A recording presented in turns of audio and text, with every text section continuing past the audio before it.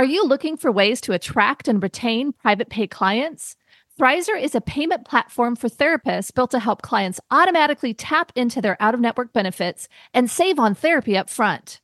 Check out our special link, join.thrizer.com/modern therapist, and use the code Modern Therapists to activate $2,500 in free payments with Thrizer.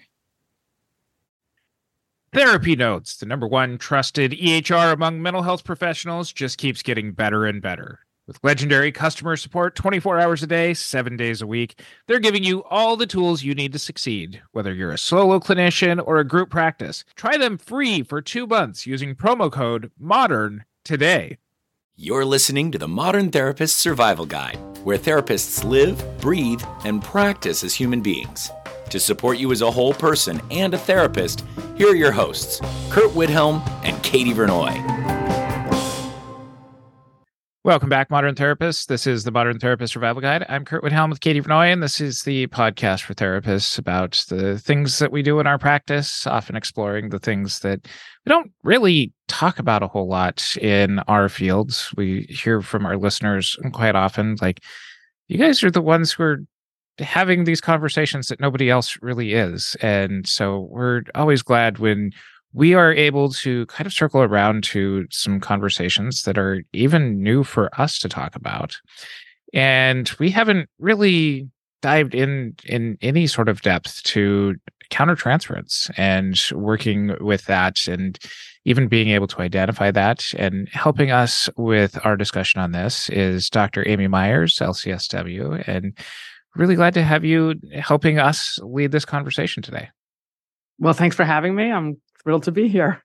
The first question we ask everyone who comes on our podcast is, who are you and what are you putting out into the world? Well, who am I is a very deep question. But who am I for the purposes of this? I am a professor of social work at Malloy University on Long Island. And I am also a psychodynamic psychotherapist with 30 years of practice experience. And I maintain a small private practice in Manhattan. And now I guess I joined the world of podcasters because I'm coming up on my 1-year anniversary of my own podcast that focuses, I'll tell you all about that at the end. It is called What Would Dr. Meyers Do? But it focuses on countertransference. So how fitting is it that I'm here to talk about countertransference? So one of the things that we ask is kind of a learning process, not to shame anybody, but what do therapists usually get wrong in working with transference and countertransference?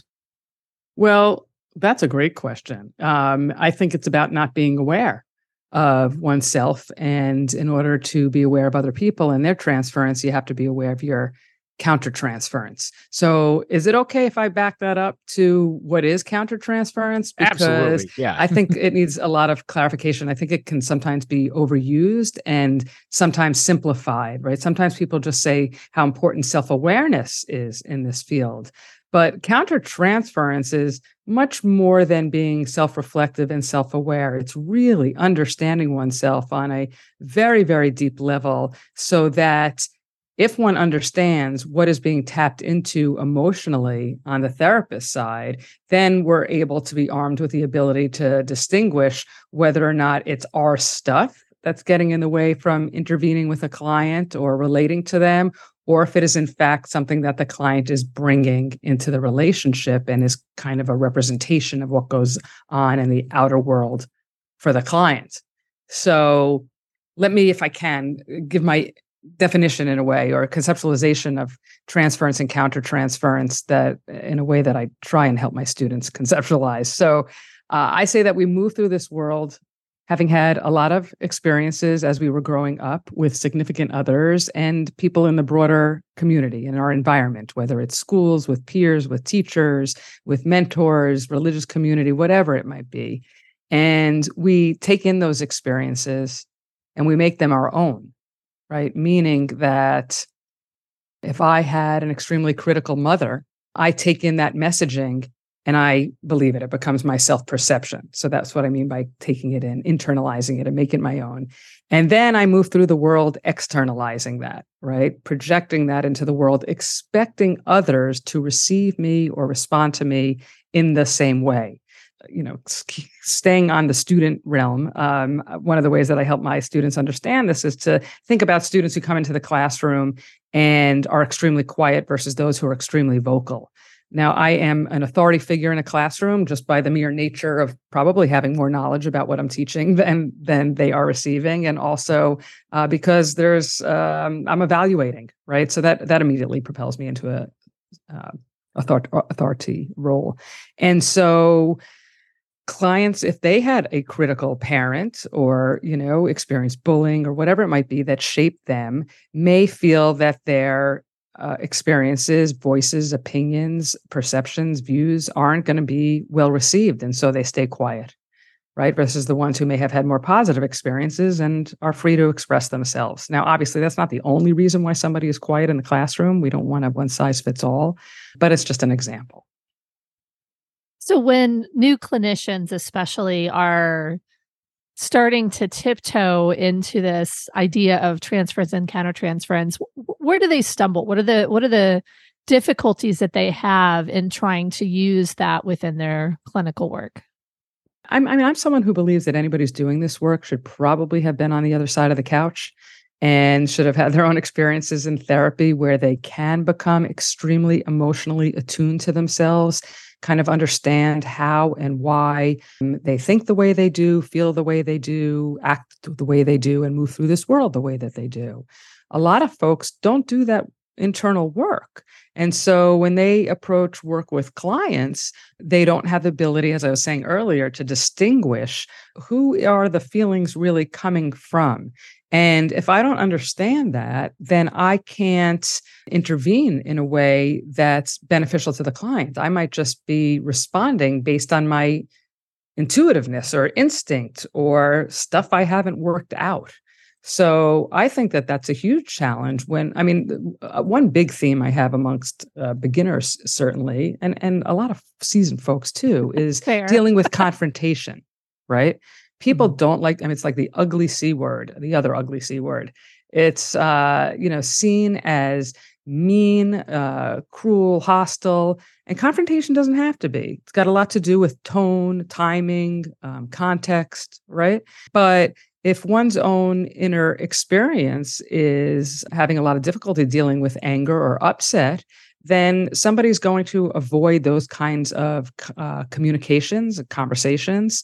And again, if somebody has a client who's upset about something, somebody might just impulsively respond, get defensive, or because of feeling anxious, may apologize.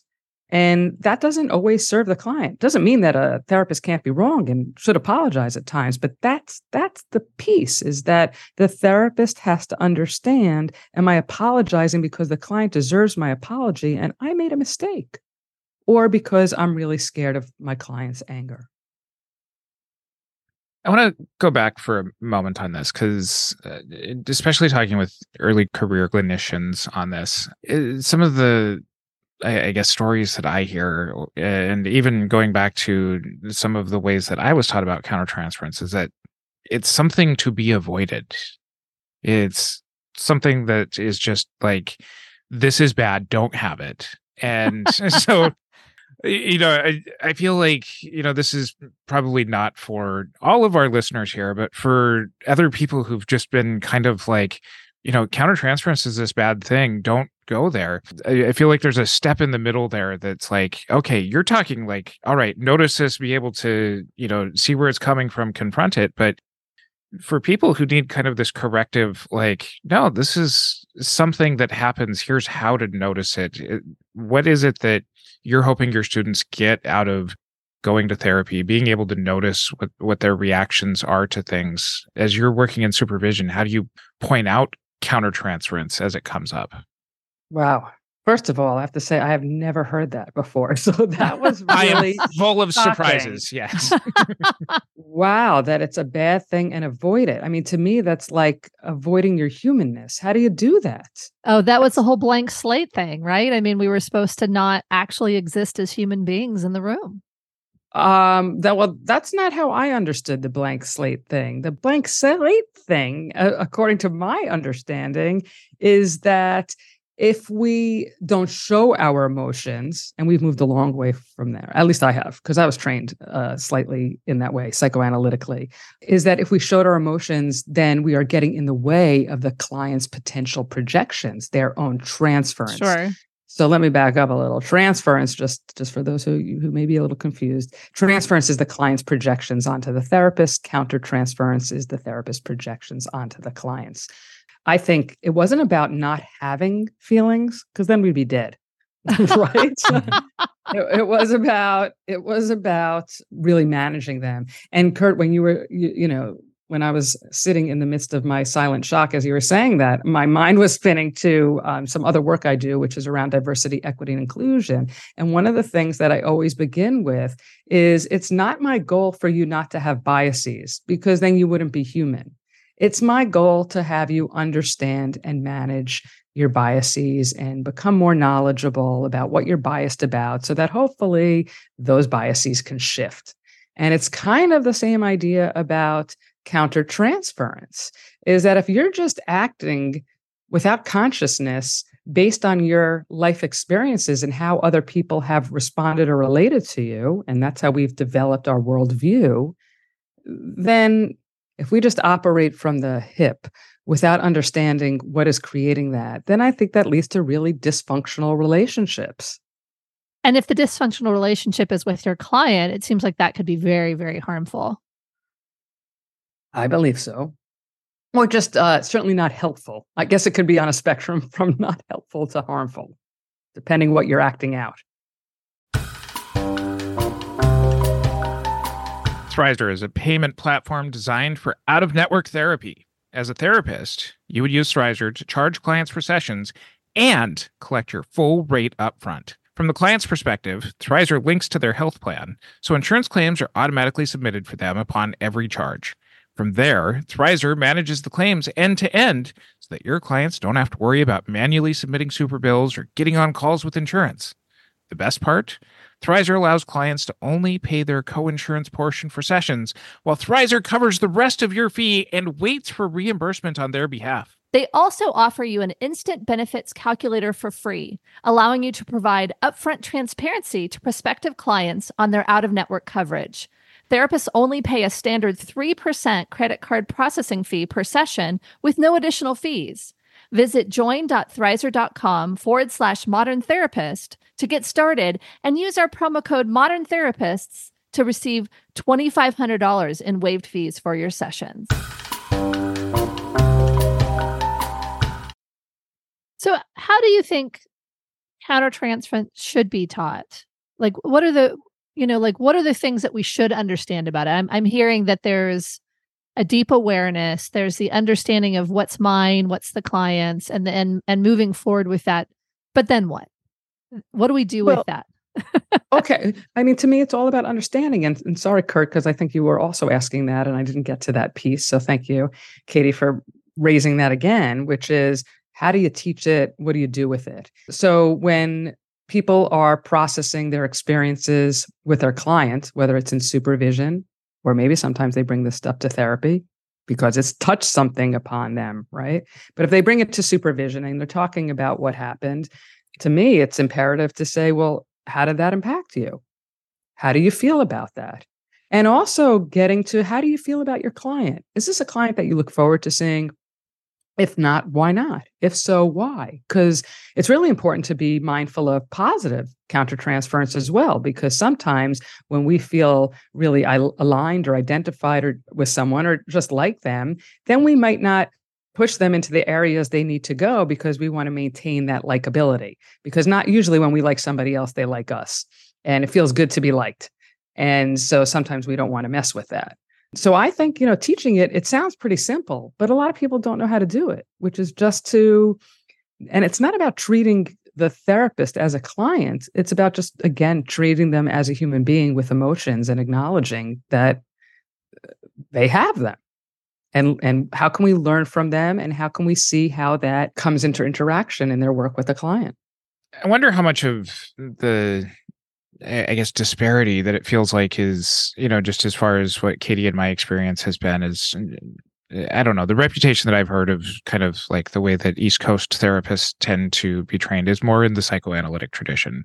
Out here on the West Coast, it seems like a lot more push towards CBT, a lot more humanistic kinds of things, which does include a lot more of creating space, at least on the humanistic side, for some of the therapist sort of stuff. But I'm not completely ignoring the psychoanalysts here on the West Coast, but they don't seem to be as prevalent as on the East Coast. That's really curious. I wonder why. What do you make of that? I've never been asked why on this question before, but Kurt's been put on the spot. That's what I do, right? That's what I do. Where does this come from? What makes this happen? It seems to me, I don't know, from the outside end of things, it seems like there's a lot more on the East Coast side of things that to remain more in the psychoanalytic traditions. Maybe it's just the Wild West out here where there's just kind of a little bit more freedom to pick and choose and do things. But it does seem to me when I talk with a lot more East Coast clinicians that analysis as a part of training seems to be something that is more regularly done, acknowledged. And for us out here, it does seem to lend to some of these things where even the supervisors don't push supervisees into looking at countertransference, that it is something where it's the people who don't know leading the people who don't know. And that's just kind of perpetuating some of the issues that you're talking about. That's really interesting. But also, if you're not as inclined to be trained in psychoanalysis or psychodynamic psychotherapy, and I think that there's a bit of a difference. And I think that we are moving more to psychodynamic from psychoanalytic, because psychoanalytic once upon a time was considered something that you do several times a week, right? And nobody has the time for that. Certainly on the East Coast, right? We're all running on to the next thing. So I think there has been a movement, and even just evidenced by like when I went for my training, it was 10 years of training. Now you can do these programs in anywhere from 2 to 4. So just that kind of speaks to an understanding that I think all of us are in a very different place in terms of also waiting for results, waiting for outcomes, waiting to feel better, not as being able to tolerate the idea that therapy takes time. So there is also a lot of CBT out here on the East Coast. And I think for things like CBT, you don't probably need to be as self-aware, because you're really offering tools and ways of doing things and trying to shift behaviors with some concrete tools. It's a different way of working. And I'll say that for myself, over many years, I've become more eclectic in my work, because I think that, as I'm saying, people have different abilities to tolerate, not seeing the outcomes immediately, right? We're a society full of impulse control issues and needs for immediate gratification. So you can either get on board, or you can be, working with your 2 clients a week. So instead of a full practice. So, it's what was your question, or was it an observation? I don't know. It was more of an observation that there's just kind of, in perpetuating maybe some of the problems that when it comes to actually acknowledging countertransference comes in.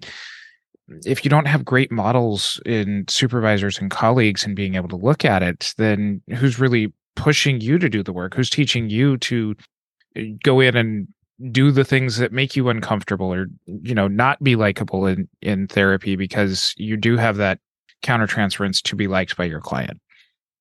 Well, that makes complete sense, right? If you don't have a model for anything in this life, if you think about it, how do you know, right? How do you know what to do, how to be, how to act, what's appropriate, what's not appropriate? Yeah, right on. I actually, on the West Coast, kind of grew up psychodynamic. I was trained psychodynamically. And then I worked in community mental health, and it was all behavioral, cognitive behavioral. And so I have, I think, grounding in both. And I feel like when we're talking, you're speaking to this awareness, and my impression, and so correct me if I'm wrong, is that a lot of psychodynamic work is that if you are aware, then change will happen. And I think that the shift with CBT is you make behavior change. And so there are specific behavioral changes that happen. And so I think that Kurt and I shifting more into that behavioral thing is like, okay, well, what do I do with that awareness? What are the interventions that I have for myself when I am aware that I have this type of countertransference? And so that may not be the best question, like, I don't know that we're going to get where we need to go with that question, but I think there's that element of, there's so much that I think we can be aware of. There's so much nuance, especially if you're looking at what's the client's and what's mine. And then there's also what's ours together, especially when there's so many differences and so much lived experience and expectation based on who we are and how we show up in the room, that it feels like it gets very complicated very quickly. And so I don't know if maybe a case example would be helpful or some way to really talk through, how do I use this information effectively to be able to then work with my clients more effectively? First of all, that's a great question. And it reminds me of my own therapy, right, that I was in for numerous years, where I would often say, I'm aware. Now what? Right? Exactly, right? Absolutely. And so I certainly understand that question and that feeling. And I think that the reality is that awareness does not lead to change.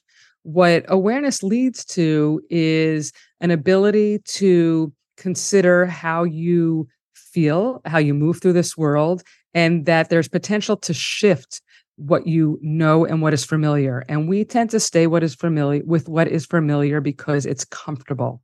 Yeah. And so being pushed to consider options of either in your interpersonal issues, let's not say either, let's just focus on interpersonal issues because that seems to be what, I don't know, I'll just throw out some random number, 90% of the population is struggling with, right? So if you understand that you can move, think differently, feel differently, shift how you are receiving these messages based on countertransference. But so, okay, yes, I understand that I had a very critical mother, but that doesn't mean that that's how person A, B, and C is thinking about you as well and will receive you, right? So I think that a lot of the progress in therapy is from the relationship between the client and the therapist. And it's kind of like a corrective emotional experience and being reparented, because how the therapist responds to you, hopefully, is in a very different way than you've experienced, right, in your early life.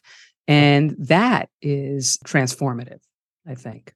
So an example, I'm happy to give an example, but I have several examples and I'm not sure which is the most helpful or, if one really understands this stuff by really expounding on one deeply as opposed to a couple. But I'm going to try and see what happens and you can steer me where you like. So one example, I had a client recently who very close to my age, a little bit older, who has an elderly mother, a little bit older than my surviving father. Her mother lived with her, is living with her, and she was finding it extremely difficult to deal with her mother's dementia, which was mild, because I think that's an extremely difficult thing is when a parent is in this new phase of functioning and there is so much unresolved work with that parent that it's hard sometimes to see the dementia as dementia and not just as this critical parent or this annoying parent or, doing and saying things that are completely inappropriate that has to do with the dementia as opposed to, the person and whom they were and how they related to you growing up. Here's the thing, is I completely identify with that because my mother passed away a couple of years ago from dementia, and I did have a conflictual relationship with her, if you haven't been able to tell that. The example that I keep rebounding to, which is the critical parent. And before I was aware of the diagnosis, right, there's this period in between where the behavior changes, but you can't quite place it and don't really know what's happening. So I was very angry and upset and would let her know that. Whereas I felt like later on, if I had an understanding of what was happening, I probably would have been a hell of a lot kinder to her. So what I was saying with my client was identifying with her frustration, right? That's not the countertransference. But the countertransference is seeing her response to her mother and getting really bothered by it. Because it was tapping into how my mother would relate to me and understanding that, and also what was going on in the here and now, right, with my own mother, and feeling like, where is her empathy?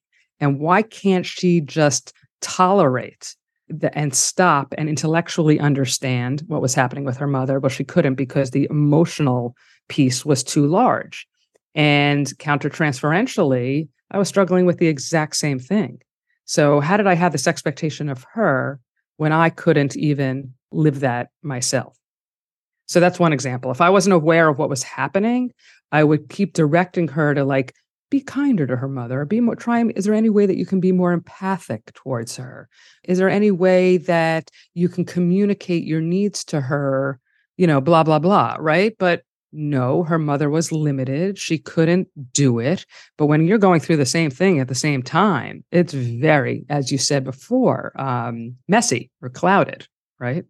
So my knowing that, again, what does awareness get you? My understanding intellectually that I was struggling with the exact same thing that she was, did that help me?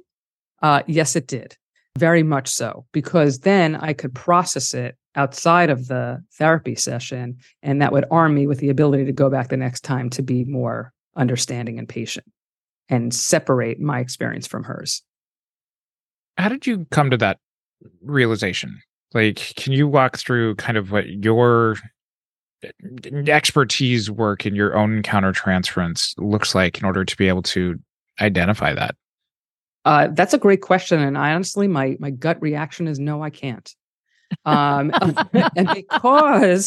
because it has become just such a part of me. And I think with anything, it's like the more you practice something, it just made me think of a religion, even though I'm so not religious, right? But it's self-awareness, this understanding on this level is like a religion. The more you practice it, the easier it gets, the less it becomes like a lesson, and it just becomes a part of your system and way of functioning. I mean, it is such a part of me that I do this in my friendships, in my relationship. It's sometimes a little overdone, but I think for the most part, it helps me to have healthier communications and more satisfying relationships.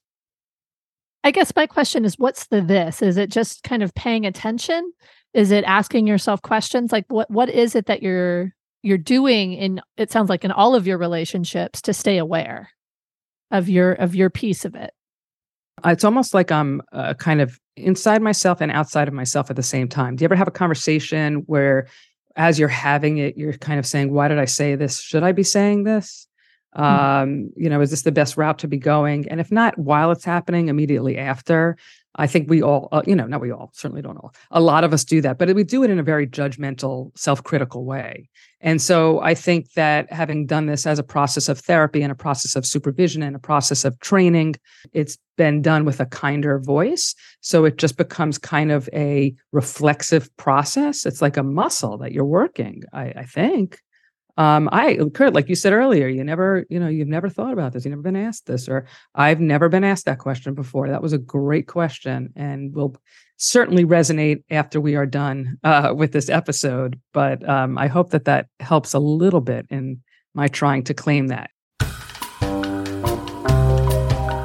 Not only does Therapy Notes combine billing, scheduling, notes, secure messaging, group telehealth, and more into one streamlined platform, they're also always adding new features and forms to their library. So no matter your specialty, Therapy Notes has you covered. Learn more at therapynotes.com and use promo code MODERN for 2 months free. Can I give one more example? Because I'm living this very moment. And so maybe you can help me, right? So maybe there's more to this than meets the eye, which again, like I'm aware that I'm feeling these things, but have I processed it? No, I haven't talked about it with anybody yet. So this week, we all know what's going on in Israel. I am Jewish.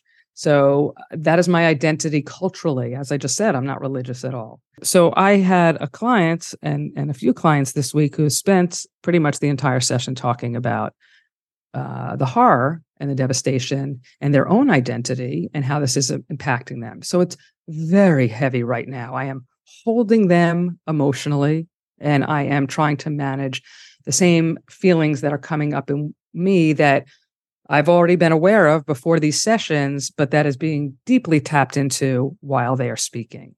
So with one of my clients just this morning, she had recently broken up with a boyfriend and she's really kind of experiencing that sense of loss. And she alluded to that. So, here's where I am this week. I was doing really well and now I'm struggling with that, but then kind of launches into this whole thing about Israel. And I'm hearing that the theme is loss, right? And then I'm hearing that she feels attacked at work by a supervisor. She had her evaluation and the way that the feedback was delivered. So what do we have here? We have themes of loss and attack, right? So these everyday life things, right, are coming into this much bigger picture of what she's presenting. And I'm feeling an immense sense of loss. And I'm thinking, as this is happening, what is going on with me? Right? I do not have any loss right now in my life, but abstractly, the loss I'm experiencing is, I think, vicariously through other people, as well as feeling like I'm being attacked. So the loss and attack that I'm identifying with her, I'm experiencing. The attack is in that this is she's feeling attacked, by her boss, for example, right? In the way that her feedback was delivered. And it's feeling very personalized. And that's what this Israel issue is feeling like, right? It's not feeling like it is an attack. So what is it tapping into me?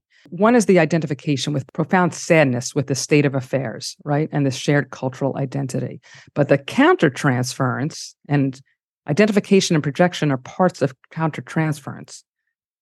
But the part of the countertransference that is tapping into my stuff is this sense of aloneness. And there's the loss, the sense of aloneness in people not really understanding the magnitude of one's, or in this case, my experience, right? So, and this for me personally is a persistent challenge I have in people not knowing how to listen. So here I am as a therapist. I think I'm pretty good at it. I think that this is what draws people to me outside of my profession, my ability to listen, my ability to empathize, my ability not to, jump in with how I'm feeling, right? Or my own personal example, or silver lining the situation, but being really attuned. And I don't think I've ever been aware until the last several years that it sure as hell would be nice sometimes to get that back. And I'm now coming to the point that if I have friendships where it's not reciprocal, not all the time, certainly, it doesn't have to be, 50-50. But if it is not generally reciprocal, I'm not sure I'm interested anymore. So the countertransference here has been in this sense of loss experienced by the client, tapped into in me, which is represented not parallel-wise by me losing through death, right? Or loss of a relationship physically, but emotionally loss and aloneness in that way. And the upset, right, that she's feeling about the horror of what's going on in Israel is being translated in me as I'm listening, equally to the horror, trust me, but also with upset or anger at those friends who haven't reached out. So that was a very kind of long-winded, perhaps, or deep analysis of what might be going on for me. And to tell you, how do I know that? Or, how, all I can say is I'm telling you just what I'm feeling. That's really all I can say. And the processing of that needs to happen. I think I need to do more work around that by speaking to a colleague, right? Like a peer supervision group that I have, and putting that out there, so that I can look for other aspects of what I might be feeling and how that might play into how I respond or don't respond or potentially avoid things that the client needs to look at or process or have space for. It seems like to me that there's so much that has, there's so many elements of what you have been experiencing in this moment of time, and then also the parallel experiences of your client. And as you were talking, I was hearing the attempt to not over identify or to engulf kind of your client's experience into your own experience of what's happening in the world at large, but also recognizing that some of the topics that she's touching on are resonating for things that are related but unrelated. And so being able to really explore what are my emotional needs right now and how do I take care of those so that I can be fully present for this client that is in this same global crisis, global horror, however we want to describe it, but also has these other unrelated but related in a way situations that it's bringing up for her. I feel like when you were talking, it was like there's so much that's kind of attached to your experience that it being able to sort that out, to be able to really understand your client's experience and all the things that are attached to her experience, it becomes much harder when your emotions are so big and so huge. And so to be able to explore it and say, okay, I need to get my needs met here, or I need to do this outside of therapy is really powerful. We're running low on time, but this is a really interesting conversation to me. So I have another question. It's something where as a human and in that moment with whether there's shared identity, shared grief, shared trauma, is there a way to recognize and tease out countertransference in a way that you can use it as a connection here? Because it also feels like there could be a sense of shared experience that could be helpful in the therapy room, but if you can kind of tease it away from the things that would not be helpful to the client. You hit it right on the head, is that only if you can tease it away, right? And so one of the things that I always say is that if you use your countertransference, and by use it, I think that it's important to distinguish between self-disclosure and use of self, right? Use of self is being aware of what's happening in you, and how can you use that to direct what the client, direct an intervention or an approach to what the client needs. Self-disclosure is exactly how it sounds, right? Is that I'm going to share something of myself with the client in hoping that she will feel a sense of connection or feeling understood. But I just want to make it very clear that I think that there are lots and lots of ways of conveying empathy and that one understands without having to self-disclose. So I'm not big on self-disclosure, perhaps because I was trained psychoanalytically. And so, as you said, the blank slate, right? And I think I've come a long way from kind of positioning myself with that blank slate to just being more of who I am, and sometimes using humor and just letting my personality show a little bit. And still clients feel like I really don't know anything about you. And I think, but you know the way that I relate, you know how I'm going to respond, right? You don't necessarily know the intimate details of things. But going back to your question, how you can use that shared experience without it being overshadowed by countertransference, I guess. Right. So interestingly enough, this very morning, I did struggle in my head with, should I share? Should I share? Should I share? And I did self-disclose the magnitude of what I was feeling in an effort to help her create space that she needs to share her feelings and her need for understanding with her friends, because she is the caregiver. And so I, related that, I actually, this is something that I strive to work on too, and doesn't go away overnight. And it's about making room for yourself. And the idea that people actually want to hear you, and consider that you might actually depriving somebody who is a true friend from being able to help you in the way that you help them.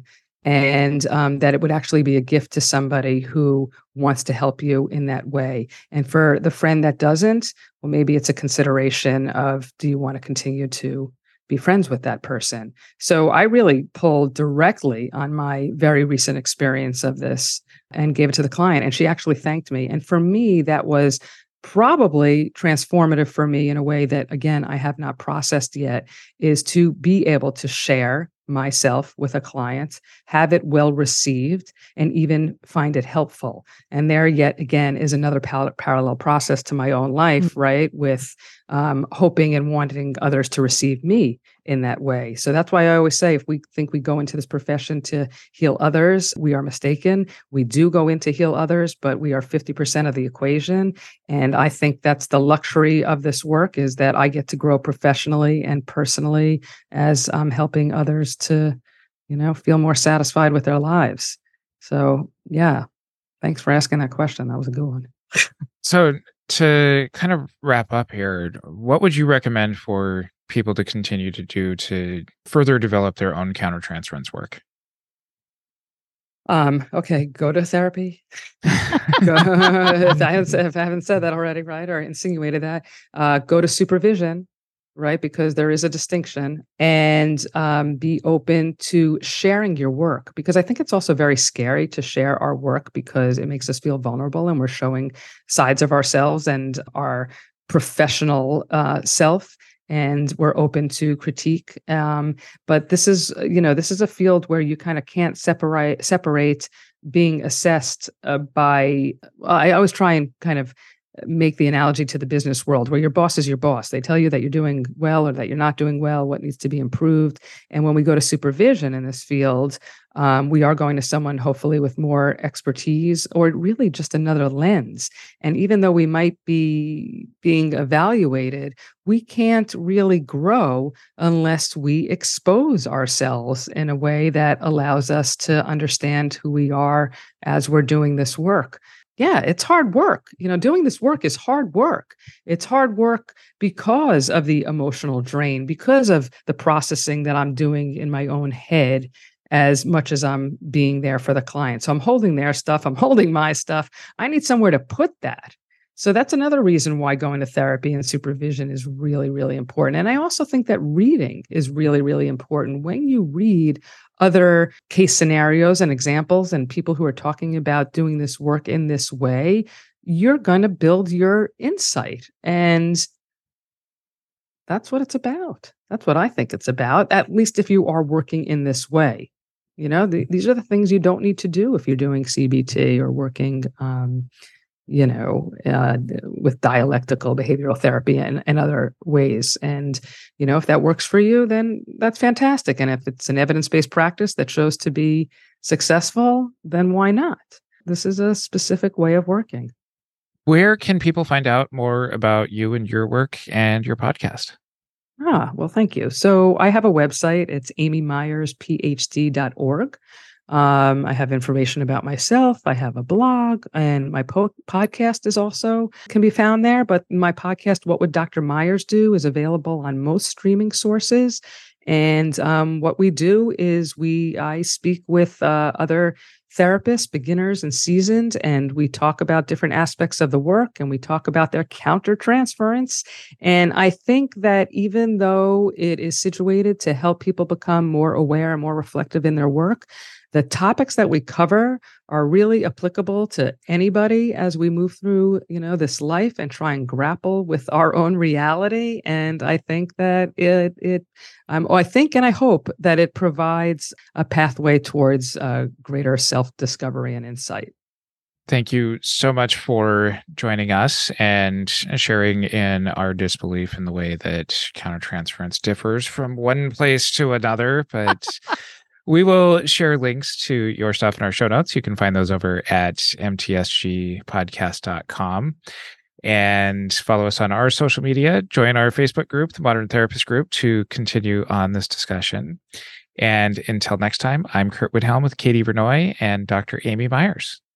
Remember to check out Thrizer.